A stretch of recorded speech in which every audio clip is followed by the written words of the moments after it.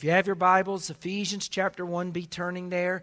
This wonderful book of the Bible. It's a great summary of theology and doctrine in just 3 short chapters, and a great summary of how a disciple should live his life each and every day. I highly recommend it. If you're looking for a book to read just 6 chapters every day for 30 days and just saturate your heart and mind with all the truths that we find here in the book of Ephesians. It will be a blessing for you. Today, we're coming to the end of our study formally of all the attributes of God.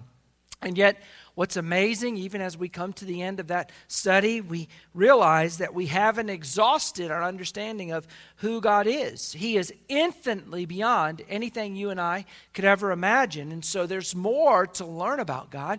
And I believe that's why we have eternity to look forward to and learn just all the other things that we haven't yet discovered. I mean, there's not enough words in the pages of this Bible right here to tell us everything about Him.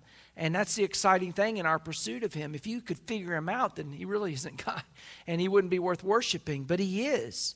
And we've gleaned and learned a lot about who He is and our attributes that we've studied, all these attributes that we've walked through since January. How do you conclude that? How do you summarize all that when you go and pull a systematic theology off the shelf and you see what those theologians have done? Oftentimes, when they get to the end of their study of the doctrine of God, who He is and what He's like, they'll conclude it with this attribute. This is kind of the summary attribute in some ways. I mean, how do you express who God is and what He's like when you take account all of those attributes that we've studied? What one word summarizes this God perfectly?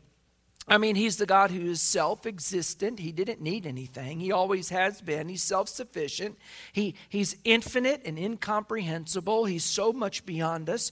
And yet, though He's transcendent up there, He's also immanent down here, involved in our lives, intimate with our lives, aware of everything that's going on. He's omniscient, omnipotent, omnipresent. You can't flee from His presence. I mean, what word summarizes this awesome God? I mean, He's immutable, is unchanging. He's holy, righteous. He's gracious and merciful, wrathful and loving. What word could summarize the conclusion of this God and the study of Him? He's glorious, He's light, He's good, He's awesome, He's wise and true and faithful. He's the one that's sovereign. He's a person and a spirit. He's jealous and beautiful. What word could summarize this understanding of Him?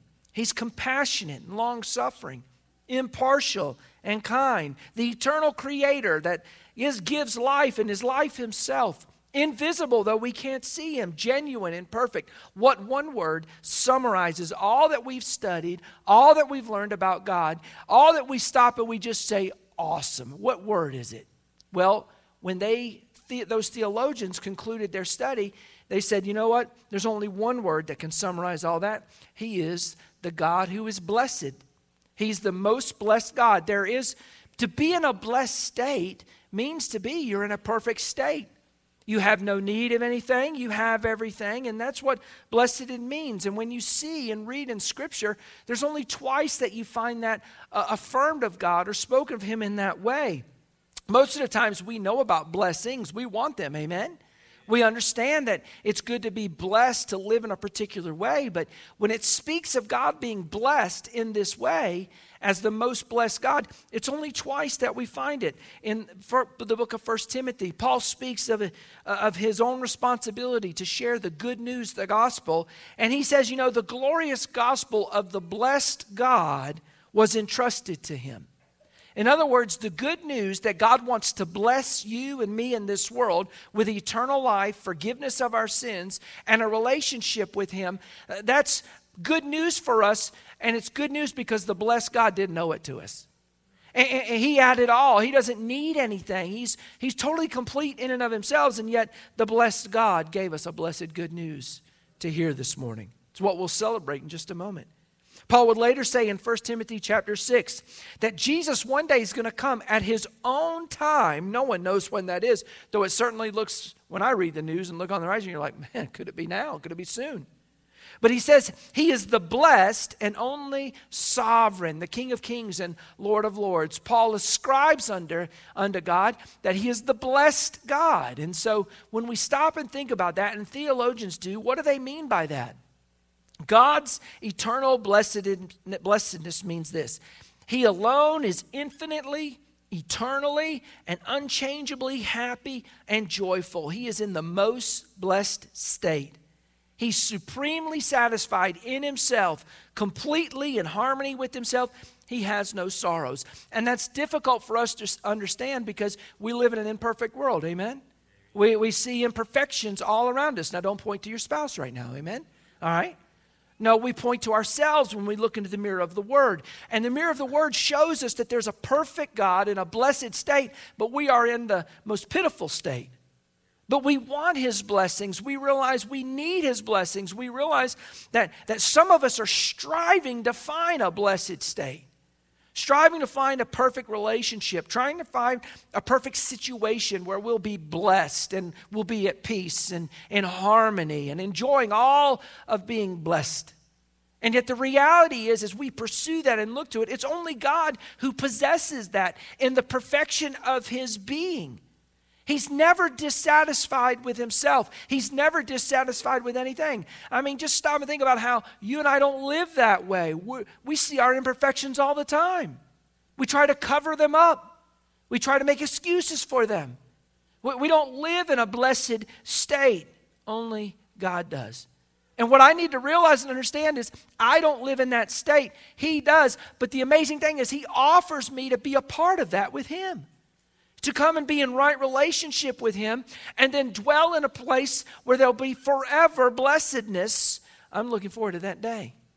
In fact, worshipers, when they went to worship, when you look in the Old Testament, there was a realization when you went to the tabernacle or when you went to the temple. The priests who served there had a responsibility to pronounce God's blessing on his people. Why would they pronounce God's blessing on his people? Because he's the most blessed God. He's the source of all blessings, so it just makes sense.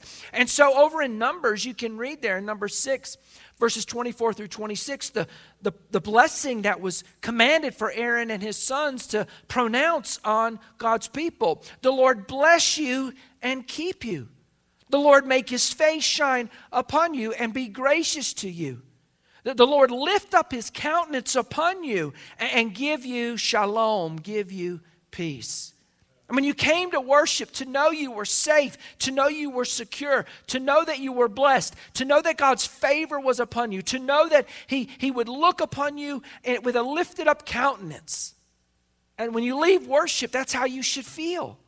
You should recognize, man, I came in the most pitiful estate, but he take thought of me. He considered me. He did something to make it possible for my life to be transformed and be made new. In fact, in the Old Testament, not just in the New Testament, you find these beatitudes that you and I can be in a position, in a state of being because we're in right relationship with him. I love it. In the Psalms, there's numerous beatitudes there, though we don't think about beatitudes in the Old Testament. We think about them in the New Testament. And yet over in Psalm 1, there's a beatitude. If you and I will reject what the world has to say and embrace joyfully what the Word says, and build our life that way, meditating on it, you can live in a blessed state by the blessed God. In fact, when we don't do that, I love that there's that one in Psalm 1, that beatitude, but there's also one in Psalm 32, that there's a blessingness for those who sin, even when you are a man after God's own heart like David. There's a beatitude for being forgiven. Praise God for that today. In fact, what's amazing is you go over to Psalm 84, and there's 3 beatitudes in that psalm. The blessedness of being and dwelling in the presence of God in his house. The blessedness of finding your strength in the Lord for the journey. The blessedness, the beatitude of the one who simply trusts in him. These beatitudes are all throughout the scriptures. Of course, when you get to the New Testament, Jesus, when he started his Sermon on the Mount over in Matthew chapter 5, he listed 10 beatitudes. These are the attitudes of disciples who want to live this way. And the only way we live this way is we're in right relationship with the most blessed God. What are those attitudes? Well, they're poor in spirit. They're those who mourn, those who are meek, those who hunger and thirst for righteousness, those who show mercy, those who are pure in spirit, those who are peacemakers, those who are the persecuted for his name's sake. In fact, you say, man, I wish I'd heard that sermon and been on that mountain. I certainly want to be one of those who chose to be blessed. But Pastor Chris, I don't see Jesus, and I don't know him like they did. Oh, really? Jesus said this: blessed are those who have not seen and yet believe. You see, there's a blessedness, a beatitude. There's a blessing that God has for us. That's just his nature. And it comes because he's the most blessed God.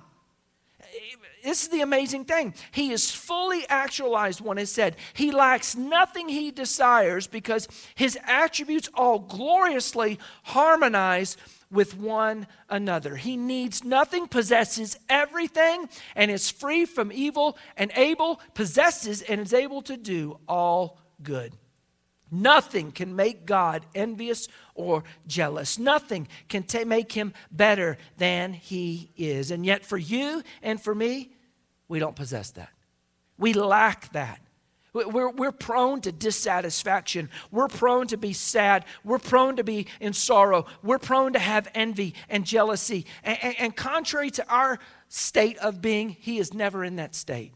And yet he says to you and me, stop pursuing that blessedness apart from me. In a relationship, in a new job, in a new home, in a new situation, whatever. If you try to find that blessed state apart from the God who is most blessed, you will never find it.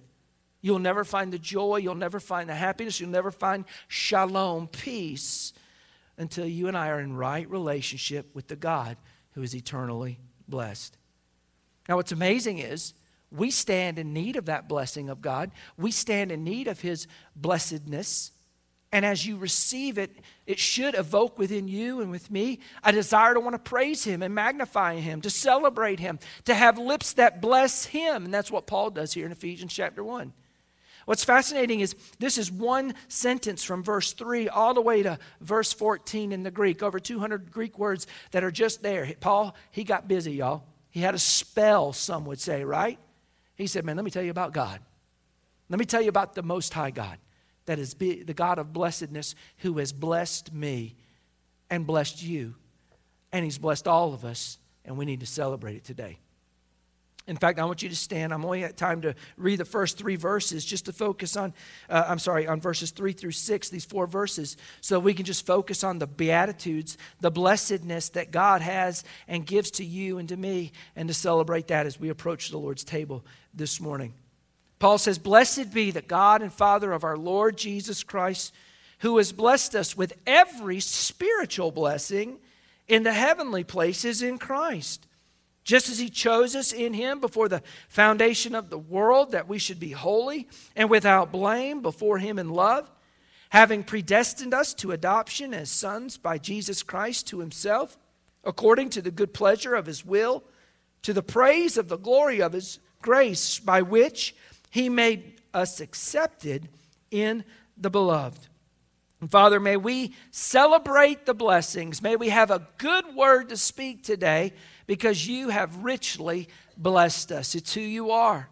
You are the God most blessed. And Lord, may we count these blessings, cherish these blessings, remind ourselves of these blessings as we navigate this world, this imperfect world, and we see imperfection all around us and realize, God, we'll only find that blessedness when we're right with you. And Lord, if someone before me is not right with you this morning, Lord, then I pray your Spirit would speak to their heart in such a way that they would, Lord, cry out for grace and mercy, because it's available to any who will call on you. Lord, you keep your word, and any whosoever will call on the name of the Lord can be saved. And Lord, I pray that would happen even today. Lord, we give thanks as we approach this table, because we realize we've been blessed. And Lord, may we cherish that each and every day. It's in Jesus' name we all pray. And all God's people say amen and amen. Paul offering up a prayer of praise. It's a form of praise as he prays to the Lord and just said, blessed be the God and Father of our Lord Jesus Christ. 3 times right here just in verse 1. Verse 3, we find that word bless. We bless our God and Father who has blessed us. And what has he blessed us with? Every spiritual blessing in the heavenlies in Christ Jesus. You see, Paul's just praising the Father. In fact, he's going to praise the Son. He's going to praise the Holy Spirit. Why? Because the three are one, and all three have worked in an amazing way to bring redemption for us. There's cause and reason when you come to worship, when we enter into his house, to bless his name, for there to be a eulogy, a good word on our tongue. And that's literally the Greek words. You is the preface for good, and logos is the word. And so you speak a good word, you bless him. By the way, Hebrews chapter 13, that's what the sacrifice God really wants, is the fruit of those lips that say, thank you. God, you've been good. You've blessed me. There's much that I can praise you for today, and I can bless you. And it's just who he is. He's a God who blesses, because he's the most blessed God. And the blessings that he flows into your life and my life, again, I don't have time to go through the work of the Son, the work of the Spirit, but at the conclusion of each section, from verse 3 down through 6, from verse 7 down to verse 12, at the conclusion of all, what's amazing is God blesses to the praise of his glory. He does this for his glory. He does it in such a way that it works, as it'll be repeated over in verse 5, 9, 11. All of this is according to the good pleasure of his will. All three working in unison to bring this blessed state to you and to me. Why? Because that was lost in the garden. Man, woman living in right relationship with the Creator. And God had to redeem. And God, he didn't owe that to us, but praise God, he blessed us and he made that possible. And Paul's just blessing the God who blesses. He's blessed us with spiritual blessings. We often think about the material blessings, but don't be too tied to this world. Don't set your anchors down, your roots down here, and hold on to this world too much. It ain't got much to offer. Amen? No. We have spiritual blessings. They're blessings in the heavenlies. We've been blessed and chosen. We've been destined or predestined. We've been lavished with grace. God has opened our eyes and made known to us the mystery of his will. And he's accomplishing all these things according to his purpose. We're not surprised that Paul starts with blessing the Father for all of his blessings in our life, all the spiritual blessings. Why? Because James would tell us over in James chapter 1 and verse 17 that every good and perfect gift comes where? From the Father. It rains down into our life. Listen, every time you see the rain, whether it's a little sprinkle or whether it's a downpour, you should say, thank you, God, for your blessings. Because that rain is a constant reminder. Praise God, I bless the Lord who is blessing and caring for his creation. And I bless the God who rains goodness into my life. And I bless the God for that word that he speaks into my life that is transforming my life, renewing my mind, shaping me, molding me into the image of his Son. These blessings are ours because of the Son. These blessings are all rained down and they're in Christ Jesus. They're in him. Frequently, he's going to say that if we had time to go through all the way down through verse 14. All of these blessings we enjoy today are in Christ, in him, in the beloved, in the loved one. They're in him. Your identity, my identity is in Christ. If we're coming to this table, that's what we're declaring. Everything that I have in my blessed state, in my blessed walk, and the blessedness that I'm looking for to a place called heaven, all of that is available to me in Christ. It looks like we're at a funeral when you come into the Lord's Supper and you see the elements that are there underneath that cloth. And there is a reminder, someone died. Someone gave his life for me. Someone died so that I might have life, because I was dead. I was in a pitiful state, and so were you. But this one came and gave his life so that we could be blessed. It's the most blessed God that did that. In fact, we are in Christ. Not only Paul writing to the church in Ephesus, he reminds them even back up in verse 1 that they're the saints not only who are in Ephesus, but they're also in Christ Jesus. You see, our identity is in a physical location here on this earth, but praise God, it's also in a spiritual location, a place called heaven. And because he's there, we're there. And that's a celebration that you and I should have each and every day, because we have victory in him. These blessings are ours not only because they start or originate with the Father, but as it says in verse 4, notice this, that these blessings that Paul's praising you for are tied to his election of us. Don't be scared by that. If the scripture says it, you better shout it. Amen. You better celebrate it. What does it mean, though, to be chosen in him? What's fascinating is that choice is that we are in him, that we would be chosen to find our identity in Christ. And all that happened when? Before the foundation of the world. Step back, stop, think for a moment. Before I chose him, he chose me. Before there was anything on this earth, before there even was an earth, before the foundation was laid, guess what? God already knew it all. Peter would say it over in 1 Peter, that according to his foreknowledge, he did all this work. He knows everything, the beginning and the end. He knows all things. And he has chosen. Why did he choose us? He chose us to be in him, that we should be holy and without blame before him. I don't know about you, but this week I realized some of my imperfections. Even this morning, I stumble. I fall short of the glory of God. And I realize I'm not always in the most blessed state in myself. But in Christ, I'm forgiven.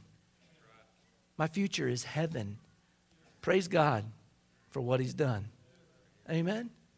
Now, you got to preach that to yourself when you're not in church on Sunday morning or Wednesday night or when you're not. You've got to remind yourself of the gospel. You have to remind yourself what Christ has done for you.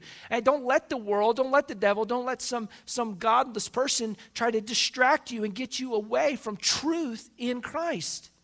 We've been chosen by the Father in him. Now, his choice means this. Check this out. If he chooses, that means he's sovereign, which is precisely what Paul said to Timothy about the most blessed God and potentate or sovereign, the King of Kings and Lord of Lords.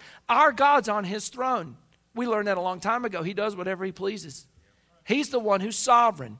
He's in control of all things. He knows everything that's happening in his creation. He rules over it all. And if anything does happen in his creation, he's in control of it. That doesn't mean he did it. He's not the author of evil, but it does mean he permits it to accomplish his will. He gives us the ability to choose. And what's amazing with those choices are consequences. And the amazing thing to me is just sovereignty of God and his election and choice of us and everything that he's done is he gives choice and freedom to agents in creation, whether they're angels or human beings, and they make choices, and yet he still accomplishes all of his purposes. How amazing is our God to be able to do that? I can't comprehend that in my little peanut brain. I try to understand it. But, I'll ask a lot of questions when I get to heaven. Right now, I just trust and rest in him and what I've learned about him.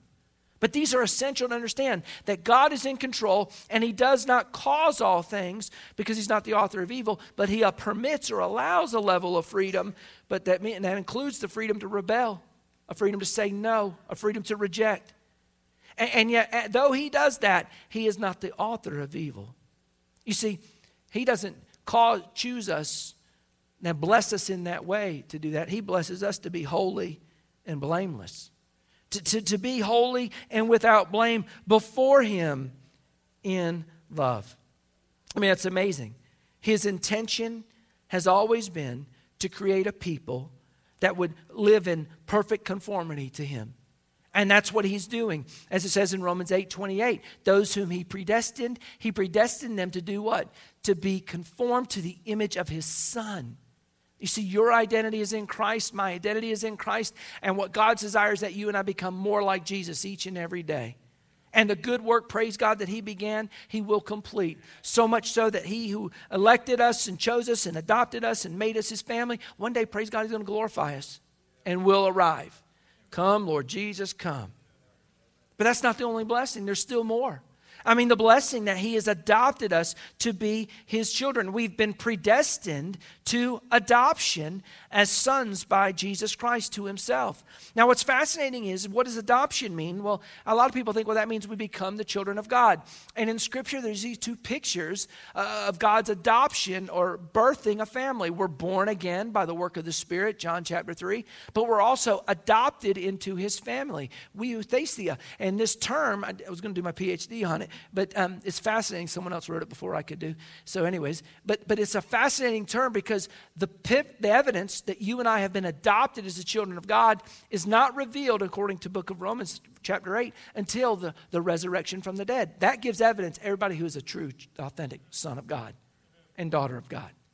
And praise God that that's going to happen because of this right here, what we celebrate right here. We're not just celebrating a death. Praise God, we're celebrating a resurrection. Because he said, listen, I'm going to give you this cup. And when you drink of this cup, this is the cup of the new covenant. It's in my blood. And you know what? I'm not going to drink of that cup until you're with me in heaven. And every day, Paul says that you and I proclaim the bread and the cup and what Christ has done. We do that until he comes. Y'all, he rose from the dead. He ascended to the right hand of the Father. One day he's coming back. And your identity and my identity, when we're raised from the dead, praise God, our adoption will be ever evident to everyone. And we will be the children of God. And all of this was according to his good pleasure. You see, when God redeemed his people, he always redeems them out of bondage. The picture, of course, the archetype for us is the Exodus event, what God did for his people who were in bondage in Egypt. They were there in slavery, and they cried out, God, send us a deliverer. And that picture, that awesome work of God of redemption, Hosea would write it this way, and he would say, out of Egypt or Israel I have called, out of Egypt I have called my son. When he redeemed his people, of course he redeemed them because the Messiah was going to come through them. And they were a blessed people, but the blessing was theirs because of the Messiah. And the blessing is ours because of the Messiah. That's what he says over in chapter 2. The dividing wall between Jew and Greek's been erased. Praise God, we're now one people, the people of God, who've come into right relationship with him. And all that's possible through the blood of Christ that's been shed for you and for me. The amazing thing is that blessing that is ours is now we've been adopted as sons. And if we're sons, and that implies that, you know what, there's a father, and we have one that we now relate to. And praise God, he's not just some almighty creator force. No, he's not that. To us, yes, he is a redeemer. He's a master. He's a Lord, but he's the king who reigns. But the intimacy that's implied by this term, we're his children. He's our father. We can come and say, Abba, Father, because the Spirit enables us to do that now. We're in a blessed position. And as a good father, what does he enjoy doing? As the blessed father, what does he enjoy doing? He enjoys blessing. Praise God for that this morning. Praise God that we can celebrate that. We've been adopted to him to be part of his family, and we've been adopted for his glory. The emphasis on the grace that he gives us. And so that as we've accepted and received the glory of that grace, we can praise him and glorify him. And we should do that each and every day. Now see, we're coming to this table, and what we're acknowledging today is, you know what? We were in the most pitiful state. We needed God's blessing. We don't earn it. We don't deserve it. He didn't owe it to anyone in this room, anyone in this world. He did it because of his glory. And because of his name, and because of what he said he would do in the garden.